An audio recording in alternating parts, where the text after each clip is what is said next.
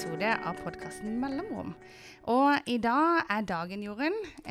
Vi har fått denne spennende gjesten. Kan ikke du snakke litt mer om det? Ja, vi har gledet oss veldig. Og nå har jeg vært og hentet han på Hotell Norge. Og det ingen ringere enn Jens Petter Jørgensen. Kanskje noen har hørt navnet, kanskje noen ikke har hørt navnet. En, kan jeg si, godt voksen mann, Jens Petter? Det kan du med god samvittighet si. Kan jeg det? Det var godt å få avklart det. Han litt eldre enn oss, vi kan litt si det. Litt eldre enn oss. Men det blitt 74, som en godt kunne si en godt voksen mann. Da du godt voksen. Men det var jo nettopp derfor vi hadde lyst til å ha deg på besøk også. For vi har hørt så mye god undervisning av deg. Du har vært læreren vår litt på Ansgar, og så har vi hørt deg på Bibelcamp I sommer og andre somre. Vi måtte nevne ordet Bibelcamp igjen, Toren. Ja, det popper opp stadig. Det jo en viktig del av livet ja, vårt. Ja, det det. Du har vært med og startet Oasebevegelsen og ledet den I 20 år. Helt riktig, ja. Og så du en kjent og kjær forkynner I mange kirkesamfunn. Senest denne helga så har du vært I Mandal. Det stemmer. Det har vært et privilegium I mange år å reise rundt I hele bredden av norsk kirkeliv. Det jo ganske interessant fra vi startet Oase for 40 år siden.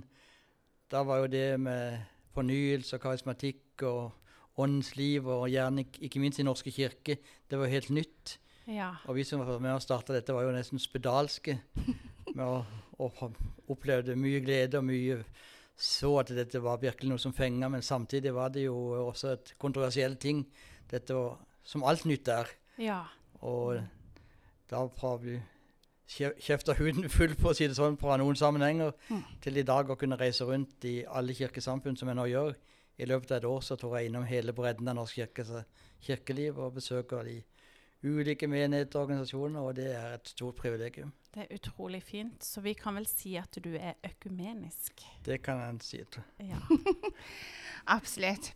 Ja, Jorunn sier at vi har hørt det mange ganger, og derfor så har vi jo også litt sånn et spesifikt ønske om hva du skal snakke om. Vi har jo noen ting på blokka, og kanskje det som jeg kjennetegner deg mest, Jens Petter, dette her med ærlighetsteologi. Vi har kanskje hørt ordet herlighetsteologi, at alt blir forskjønnet og flott, men ærlighetsteologi, det noe helt annet. Hva tenker du på da? Nei, jeg tenker jo, det jo ikke sånn at jeg setter meg ned, og så plutselig tenker jeg, nå skal jeg lansere et nytt og fiffig begrep I norsk kirkeliv, eller nå skal vi begynne med noe helt nytt for å være original. Det har jo med veldig mange sånne ting, har jo med egen livshistorie å gjøre. Jeg hadde vært med å starte Oasebevegelsen.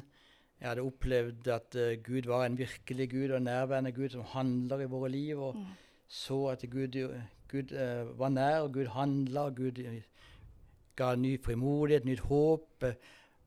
Vi fikk be for folk som ble friske, vi fikk se folk bli satt fri, og alt dette her som var fantastisk.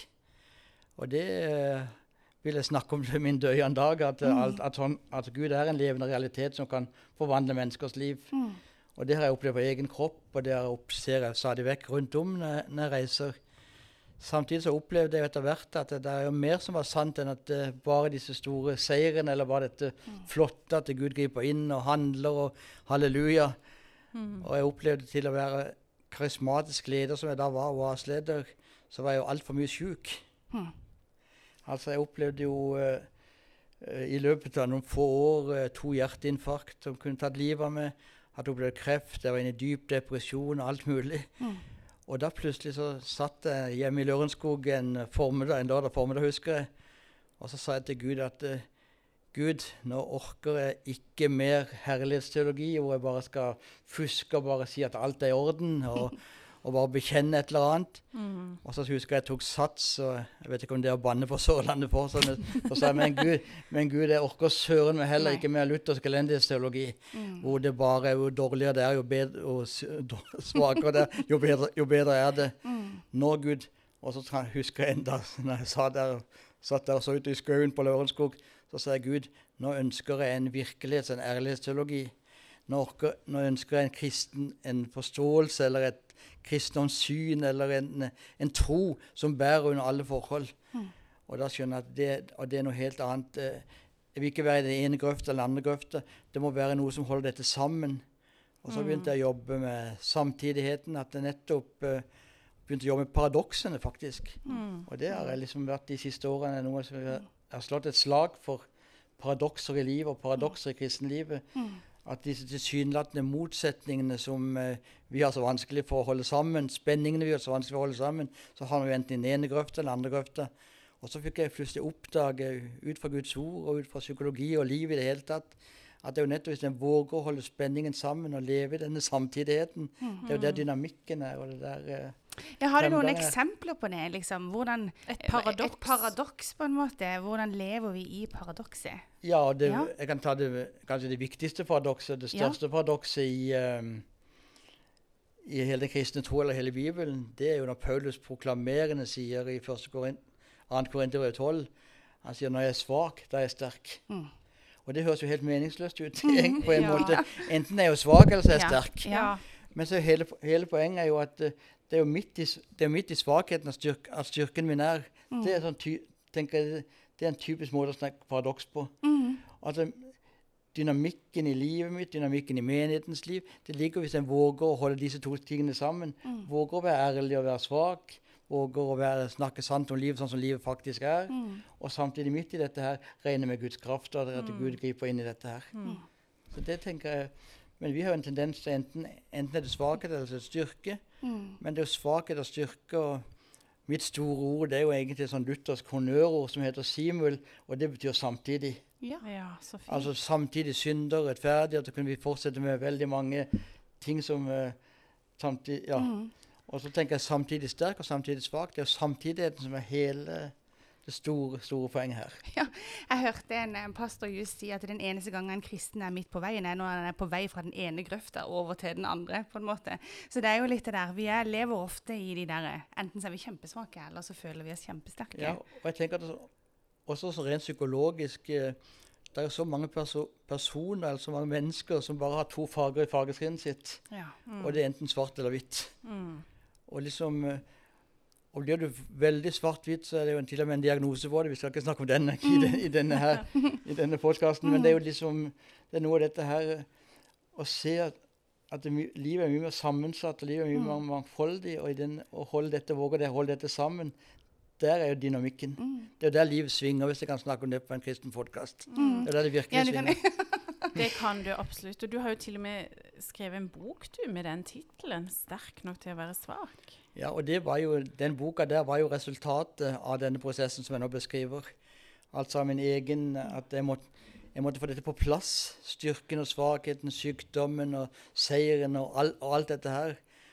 Og da skrev resultatet av den prosessen ble jo den boka Sterk nok til å være svak, som egentlig er en liten lefse, som har gått sin sånn stille tog. Det er 25 år siden jeg skrev den boka. Men den reklameres jo ikke fra noen steder, men den går bare sitt stille løp. Og det tror jeg betyr at dette budskapet om at det midt i vår ærlighet og midt i vår svakhet, der er den store muligheten for oss til å ta imot det Gud har i oss. Og det er jo noe av det vi ønsker også med denne podcasten, at vi kan snakke ærlig om livet. At ikke livet er et glansbilde for noen av oss. Men at og også overfor Jesus så kan jeg komme med min ærlighet. Og at det er et møtepunkt, tenker jeg, for han også midt i det ærlige. Ja, og jeg tenker, det er det som er så fantastisk, tenker jeg, at for livet for de aller fleste av oss, ikke for de aller fleste, for alle vil jeg si, er jo så sammensatt. Livet er jo en salig blanding, man kan bruke det uttrykket, av glede og seier og jubel og takknemlighet. Og så er det spørsmål, så er det tvil, så er det mismod, så er det nederlag, og så er det lengsler og drømmer, og alt dette henger sammen. Og jeg tenker at det er alt dette sammensatte livet mitt som skal møte Gud og hans ressurser. Men det forutsetter jo det som har vært min store, ikke bare kjepphest, men som er min store sånn kaldsanke, nemlig at jeg tenker at den største utfordringen for alle menigheter, uansett hva slags åndelig dialekt vi har, og hva vi ellers driver på med, det er jo å skape dette miljøet, og skape den atmosfæren hvor flere og flere har mot til å snakke så sant om livet. For det er jo i møtepunktet, som du sier, Jorunn, det er jo i møtepunktet mellom mitt bare liv og mitt sammensatte liv og Guds ressurser. Det er jo der skjer det alltid et mirakel. Om ikke er det spektakulære slaget, Men det klart, der mine nederlag møter Guds tilgivelse. Det mine konflikter, det min avstand i relasjoner, der de møter Guds ubetinget kjærlighet, der min aktivisme for å møte Guds kraft. Der skjer det jo alltid noe. Men det er jo en jobb for oss, for vi har jo lett for å forestille oss hele tiden, og vi vil jo være sånn og sånn som for miljøet forventer, og det er vanskelig å snakke sånn som det egentlig skulle være. Og det er jo en jobb. Og der må jo vi som ledere tenke, og som pastor, og hvem vi måtte være som ledere, der må vi må jo modellere et eller annet. Der tenker jeg med at ikke vi skal fra prekestolen dele alt mulig rart om og alle mulige svakheter, men at folk kan merke at vi har et eller annet, at vi har vært ute i en vinternatt, at vi vet hva dette er for noe, og at vi også kan vitne om at nettopp midt i det så kommer Gud og hjelper oss. Så fint. For vi har jo alle vårt. Alle har jo en historie. Alle har ting i livet. Men du har snakket om dette her med tro, og at det staves relasjon. For det handler jo også om at vi må klare å liksom holde relasjonen med Jesus også, for å få lov til å leve i dette paradokset at når vi er svake, så kan vi også ha en styrke inni oss. Ja, og det er jo utgangspunktet for alt. Nå har jeg sagt allerede, en gammel mann, og jeg har jo reist i hele mitt liv og møter jo de ulike menigheter og ulike uttrykksformer. Men det som har slått meg mer og mer etter hvert, jo mer jeg reiser og jo eldre jeg blir, det er at om jeg er sammen med prester i Den norske kirke, eller ledere i Den norske kirke, eller om jeg er sammen med misjonskirkefolk, eller frikirkefolk, eller you name it. Altså når vi kommer bak liksom det ytre, når vi kommer bak det vi programmene og de tingene der, så sliter vi jo alle sammen, har jeg oppdaget mer og mer, med det som er det vanskeligste, men som også er det viktigste, og det er relasjonen til Jesus. For det er jo mye lettere for oss, tenker jeg også, det er mye lettere for oss å holde aktiviteter i gang, og jeg har ikke tenkt å bruke et sekund på å snakke negativt om det. Vi trenger aktiviteter. Ja, de må vi ha. og de må vi ha. Og vi må ha meninger, vi må ha trosforsvar, vi må alt dette her. Men de gode tingene i seg selv, de kan jo ødelegge, de kan jo hindre oss å ta livet av det som er det aller viktigste, nemlig personlig relasjon med Jesus. Og det er derfor jeg pleier å si det stadig vekk, og har folk hørt meg mye, så vet jeg at jeg alltid snakker om at tro er stavs relasjon, og at troen i sitt dypeste grunn ikke er meninger, ikke er forsandholden, ikke aktiviteter og deltakelse i menigheten, men at det er et personlig fellesskap med Jesus Kristus. Og det er derfor så jeg tenker at det er jo utgangspunktet for alt. Ja, men det er jo en kamp for oss alle sammen. Ja. Selv for meg som har vært leder i Oase i 20 år, det er mye lettere for meg å arrangere Oase-stevner. Det er mye lettere for meg å mene sterke ting om veldig mange ting, enn det er for meg også å pleie dette personlige livssamfunn med Jesus. For det er bare det som skaper vekst. Det er bare det som skaper frukt, det er bare det som skaper vekkelse, og hva du vil. For hvordan gjør du det da, Jens Petter? Har du liksom noen gode vaner for å pleie din relasjon? Ja, jeg har det, og samtidig så har jeg tro etter hvert, både i mitt eget liv, jeg skal si litt mer om det etter hvert, men jeg tror også i mitt eget liv, men også i forhold til andre i forkynnelsen, jeg tror vi er veldig sånn litt rigide på hvordan dette skal være. Og altså det handler om, når jeg vokste opp som skolagsgutt for veldig mange år siden, så var det snakk om en time med bibellesning, en time med ditt og datt, og sånn måtte det være. Og så har jeg opplevd at en relasjon, både i forhold til min kone, barna mine eller vennene mine, det vil jo arte seg forskjellig. Og hvis vi skal fordype den relasjonen, så vil det være litt ulikt fra menneske til menneske. Og sånn tenker jeg det også er med Gud. Og når jeg oppdager dette, at det er en sammenheng mellom min personlighet, sånn som Gud har skapt meg, og dette å leve sterkt og tett på Jesus, så var det et enormt frigjørende budskap for meg. Og jeg merker senest når jeg snakket om det samme i Mandal i går, altså midt i det punktet i preken gjør et eller annet med folk. Da sier jeg på vegne av oss mer eller mindre kjente forkynnere, unnskyld, at vi har gjort det sånn og sånn, at vi har sagt hvis du gjør sånn og sånn og sånn og sånn og sånn, så lever du tett på Gud. Altså det bare oss tre som sitter her antageligvis, det vil være helt å leve tett på Jesus og leve godt i den relasjonen og komme nærmere Jesus og komme dypere i forhold til Jesus. Det vil være forskjellig for alle tre. Og så ender det svaret til spørsmålet ditt, Jorunn. Det var veldig fin innledning til svaret. Det var en viktig innledning. Ja, en nødvendig innledning. For det er ikke så interessant. Og nettopp derfor, for det er ikke så... Det kan være greit å si at jeg vil gjerne si litt om hva jeg gjør, hvordan jeg gjør det. Men igjen, hvis det skulle bli noe mer enn... At alle skal gjøre det som det. At alle skal gjøre det som det. Og det er sånn vi sterke predikanter, vi forteller våre historier, vi sier at sånn og sånn må det være, og så er det en som har en nytt type bibelstudium, et nytt ditt og datt. Og Gud velsigner alt det der, men det er livsfarlig, tenker jeg, det øyeblikket jeg sier at den måten jeg gjør det på, og den måten jeg lever godt og tett med Jesus på, det må du også gjøre. Så jeg leser litt i Guds ord, prøver å snakke.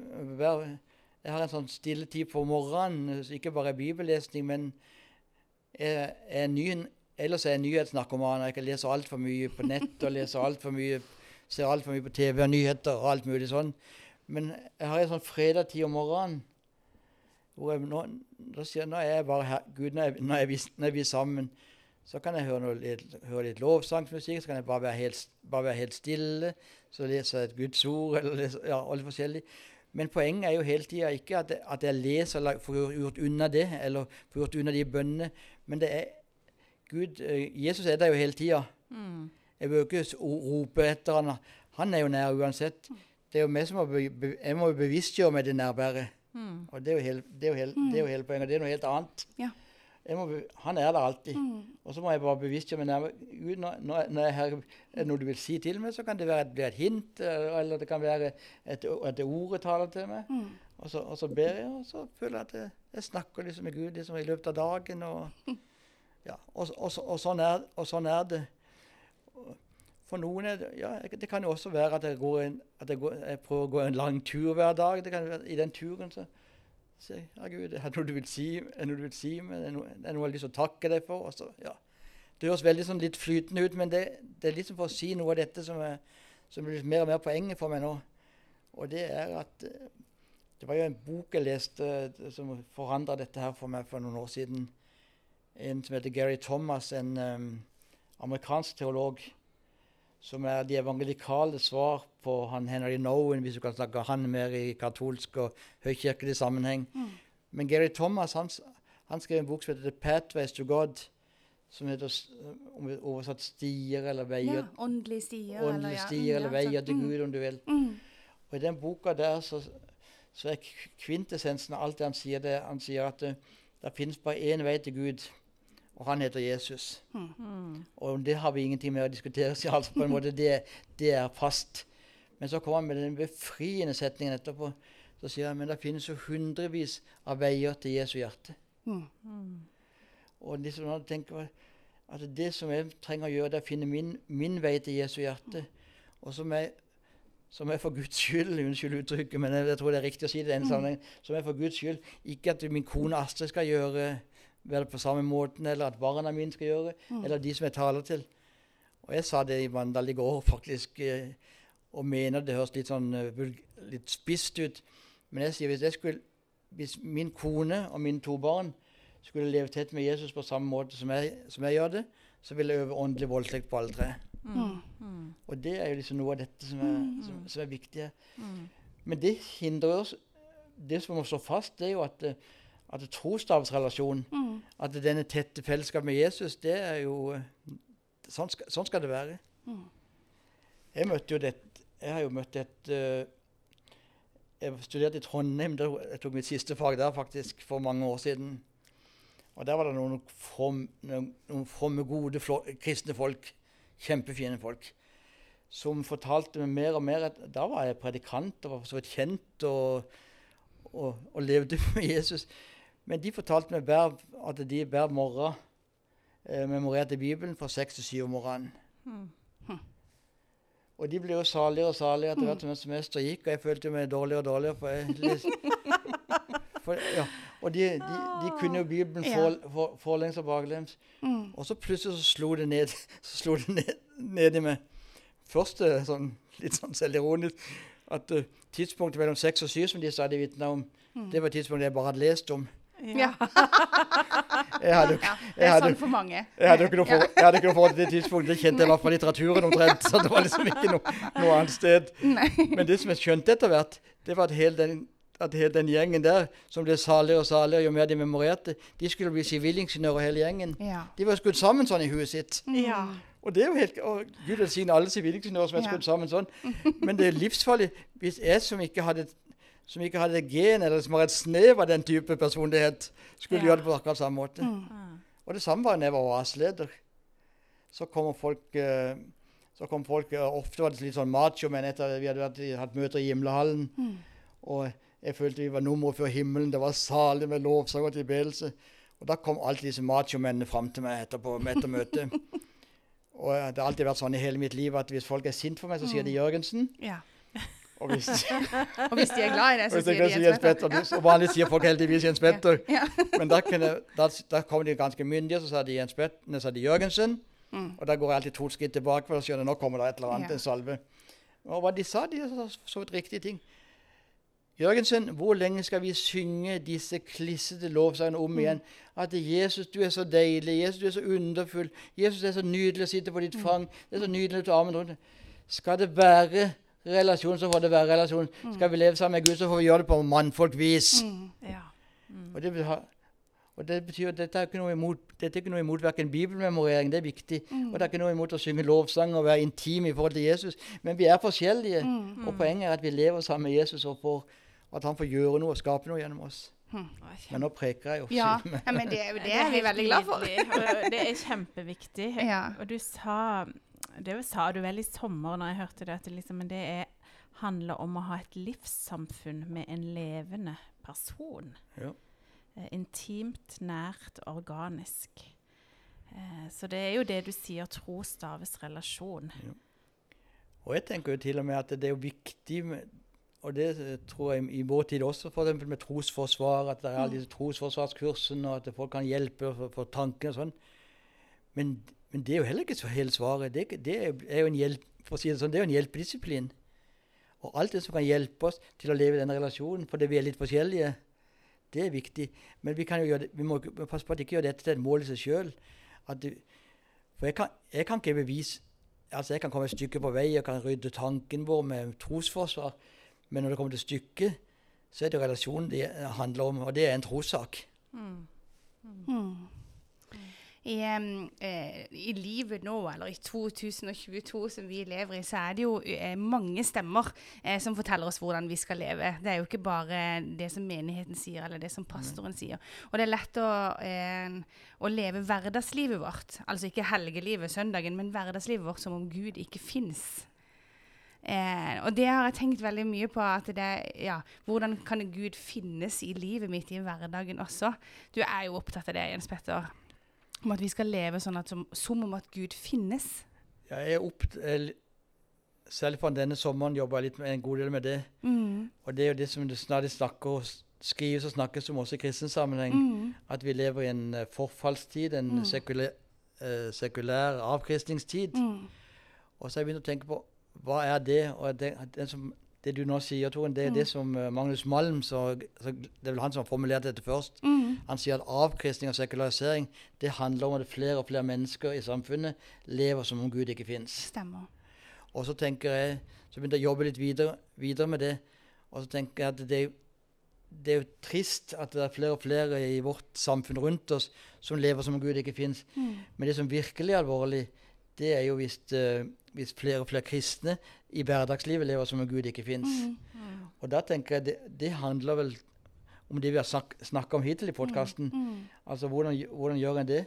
Altså hvis kristendommen bare er at jeg har et livssyn, eller at jeg har et livssyn, eller at jeg en gang iblant går på møter eller går på gudstjeneste, så lever jeg i praksis som om Gud ikke finnes. Og hvordan skal vi få mennesker tilbake til kirke, enda viktigere tilbake til Guds rike, og til komme hjem. Det handler jo faktisk om at livet vårt er så attraktivt, at det lever som om Gud finnes. Og det er vel svar på det, er vel noe av det vi har snakket om. Det handler om å finne denne måten at under gode og dårlige dager, at jeg får lov til å være ærlig, og at jeg lever med Gud. Og jeg tenker at det merkes jo, jeg merker jo på folk om de lever med Gud eller ikke, eller om det bare er en teori, eller om det bare er en aktivitet. Men jeg tenker det er jo en utfordring for oss. Og vi kan jo kjefte, og vi kan smelle og skrive sterke innlegg mot avkristning og mindre kristendom i skolen og mindre ditt og datt. Men jeg tenker svar på det er jo at vi begynner å leve som om Gud finnes. Ja, det er jo egentlig et personlig valg. At vi tar det valget både for oss selv og for de som vi er i familie med, og de som vi er sammen med i hverdagen. At vi tar med Jesus også i det, i livet liksom generelt, ikke bare på søndagen. Ikke bare på søndagen. Nei, og det er derfor en relasjon er det jo uansett, altså. Men det er klart det er jo en utfordring når du tenker på alle de impulsene som de fleste av oss får i løpet av en uke mot den lille timen, skulle jeg si, den timen vi har på søndag formiddag, om vi til og med skulle gå regelmessig på gudstjeneste, eller hva vi hører. Så det er jo liksom litt viktig hvilke stemmer vi våger som taler inn i våre liv også da. Og så tenker jeg, du har også sagt at vi har mye godt til gode fra Gud. Fordi noen ganger så kan jeg, men nå har jeg opplevd det med Jesus, og har jeg opplevd det, og så nå er det litt stille, nå opplever jeg ikke så mye i den relasjonen, og så er det veldig lett å velge det vekk. Men du sier alle har mye godt til gode. Kan du si noe om det? Ja, det tror jeg er sant, og det er jo liksom... Hvis du spør meg, hvis du bare har en setning du vil si, Jens Petter, til norske kristne, så tror jeg det er den setningen som Gud har lagt for mitt hjerte, og det sier jeg nesten uansett en eller annen fasong, overalt hvor jeg preker, at hør nå folkens, hør Guds folk her i Mandal, eller i Kristiansand, eller i Lillestrøm, eller hvor det måtte være. Hør nå Guds folk, vi har mye godt til god fra Gud som Gud ønsker å gi oss. Men det setter vi i sammenheng med denne ærlighetsteologien, at for å få tak i det vi har til gode både fra hverandre, vi har også mye godt til gode fra hverandre, tenker jeg, som mennesker. Og vi har også mye godt til, altså i fellesskapen, i familiene våre, vi har mye godt til gode, men vi har også mye godt til gode fra Gud. Men det forutsetter jo at vi taler sant om livet, at vi våger å si noe av det vi mangler, altså dele det vi mangler, altså at vi tar nederlagen og synden og skammen på alvor og kommer med dette til Gud, med de vanskelige relasjonene, med det som skaper avstand mellom oss, kraftløsheten i tjenesten vår, i hverdagslivet vår, at vi våger å snakke sant om dette. Og da er det noe som Gud virkelig har lagt på hjertet mitt de siste månedene, synes jeg, eller kanskje enda lenger. Og det er dette her med at hvordan skal vi da få tak i det vi har til gode fra Gud? Og det tenker jeg, det er mitt bønneemne, hovedbønneemne tror jeg for tida, både for meg selv og for alle de menighetene jeg besøker, det er at vi er i desperat behov for desperasjon. Altså og det kan du ikke vedta med 3 mot 2 stemmer i menighetsrådet, eller hva blir enige om. Det hadde vært fint. Det hadde vært fint å kunne det. Så det er også noe Gud må gi. Men jeg tenker at den desperasjonen, det er bare den desperasjonen som egentlig fører meg til Gud for å få tak i det til gode. For hvis ikke det er så nøye med synd og nederlag og alt dette her, hvis ikke det er så nøye med at det er relativt kraftløs, hvis ikke det er så nøye med at de surrer i vei med disse dårlige relasjonene, så har jeg jo heller ikke bruk for å gå til hverken til Gud eller mennesker. Og da får jeg jo aldri tak i det til gode. Jeg vet ikke om det er ikke særlig åndelig, men det er et godt poeng i alle fall. Jeg har brukt det siste. Min generasjon i alle fall, jeg vet ikke hvordan det er med deres, men vi var veldig opptatt av en tegnefilm som het Skipperen. Vi kjenner til han. Poppy the Sailor Man, og han spiser spinat. Det var det som gjorde når han kom inn i vanskeligheter. Men han har en kjempegod formulering som kommer i alle episoder på alle tegneserier. Og Skipperen sier, I can't stand it anymore. Og det er blitt en sånn åndelig nøkkelsetning for meg. I can't stand it anymore, we can't stand it anymore. Det han egentlig sier, det kan ikke være sånn lenger. Vi må gjøre noe med det, liksom. Vi må gjøre noe med det. Og det er liksom, Det kan ikke være sånn at det er så få som blir kristne. Nei. Det kan ikke være sånn lenger at det er så få som blir, så mange som faller fra. Det kan ikke være sånn at vi mister, at røsten vår blir taus i de viktige sakene. Det kan ikke være sånn at jorda går til grunnen, og så videre. Og jeg tenker, i den desperasjonen der, som bare Gud kan gi dypest sett, men jeg tenker, det er mitt bønnemne, både for meg selv stadig vekk, og det er mitt bønnemne for norske menigheter. Det har jeg gjort i hele høst, og det adresserer jeg i nesten alle steder jeg besøker. Jeg sier at det vi mest av alt trenger, det er at Gud svarer oss på den bønnen. Gud gjør oss desperate. Gud gir oss denne skipperen, om du vil. Denne skipperen-utsagnet. We can't stand it anymore. I can't stand it anymore. For det er der som... det er det som... Og jeg tenker at det var det som... Det var det som jeg har hatt det noen ganger i livet. Jeg skulle ønske det var mer nå. Og det trengs desperat nå. Men jeg tenkte også... Det var jo det som... Hva begynner å spille nå? Det vet jeg ikke. Kom det... Det kom litt musikk, men nå var den borte. Det går bra. Det går bra. Skal vi bare gå videre? Ja, vi bare går videre. Ja. Du, vi hadde jo det spørsmålet der, liksom, hva må du få sagt? Hva ligger på hjertet ditt? Og det var kanskje noe av dette? Eller er det også noe mer? Nei, det er vel dette som ligger meg på hjertet. For jeg tenker jo, jeg har vært predikant i over 50 år, men jeg har jo vært aktiv som nasjonal leder i 40 år. Og jeg tenker på veldig mange av disse sakene som vi har tapt, som jeg får oppleve vi har tapt. Jeg opplever at jeg har sett mye fornyelse, jeg har sett vekkelse, men totalt sett så er altså jeg gleder meg over alt det som skjer, og alle de gode menighetene, alt det som finner sted. Det er ikke det jeg prøver å være negativ på. Men totalt sett, hvis du ser kirken også under ett, så er vi jo i en krisesituasjon. Og jeg tenker at jeg tror Gud jeg er ikke bekymret sånn sett, for jeg tror Gud har verden i sine hender, jeg tror at Gud har kirken i sine hender, og det har vært sånne episoder før, jeg tror Gud kommer, men jeg tror noe av det ropet som han lengter etter, ropet til ham, det er det der we can't stand it anymore. Det kan ikke være sånn. Det kan ikke være sånn at vi bare lar det seile. Og det betyr i praksis, som du sier, Toren, at vi lever som Gud ikke finnes. Ellers så føler jeg har fått sagt nesten alt det, så mange av de tingene jeg brenner på når vi har sittet og snakket her sammen nå. Ja, så fint. Ja. Jeg synes det nok en gang så er det godt å høre deg snakke, Jens Petter. Vi har hørt mye av det før, men du har alltid noe nytt også. Ja, dette her var en utrolig fin samtale. Og så binder du binder det sammen nå i denne podcasten, opplever jeg. Ditt livsbudskap. Alt ifra til tro, stavesrelasjon, ærlighetsteologien og dette med at vi har mye godt til gode. Og den bønnen om at det skaper en desperasjon i oss, en lengsel etter mer av han. Og jeg tror at ut fra den lengselen og den desperasjonen, så tror jeg at mange ting vil skje. Det var jo der det sterkeste kanskje desperasjonen jeg har hatt i mitt liv, det var jo der vi på 70-tallet, nå er vi langt tilbake igjen, men det var jo på 70-tallet da vi var ferdig utdannet skolesekretærer for studentprester og skulle ut i det harde 70-tallet og opplevde at vi ikke var i stand. Vi kunne overbevise, vi hadde god teologi, vi hadde 18 kurs i strategi og menighetsplanting og you name it, men vi så jo ikke mennesker forvandlet.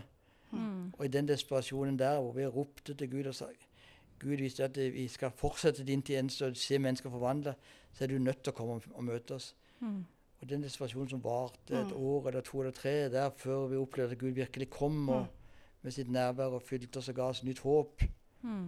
Det er noe som jeg ser tilbake på, ikke bare som et minne, men noe som jeg lengter etter, både for mitt eget liv og videre, at vi blir så desperate at Gud, hvis ikke du kommer, så har jeg ingenting i mitt eget liv, og da har vi ingenting i menigheten heller. Og så har jeg den tro og det håp om at han stiller opp, og det har han alltid gjort. Amen. tenker jeg. Amen, Ja, ja. det tror jeg også. Et aldri så lite halleluja, som Egil Svartdal pleier å si. Ja, du bobler opp nå for det. Ja, det var veldig fint. Du er jo tross alt frivenn, så du er Ja, litt jeg er jo mer. egentlig det. Kjempefint. Tusen takk skal du ha, Jens Petter, for at du kom og besøkte oss på din vei. Vi er ved veis ende. Det er vi. Ja. Det nærmer seg jul. Ja, det gjør det. Og så kommer det en episode til i løpet av desember. Ja. Så vi høres igjen. Ha det bra. Ha det!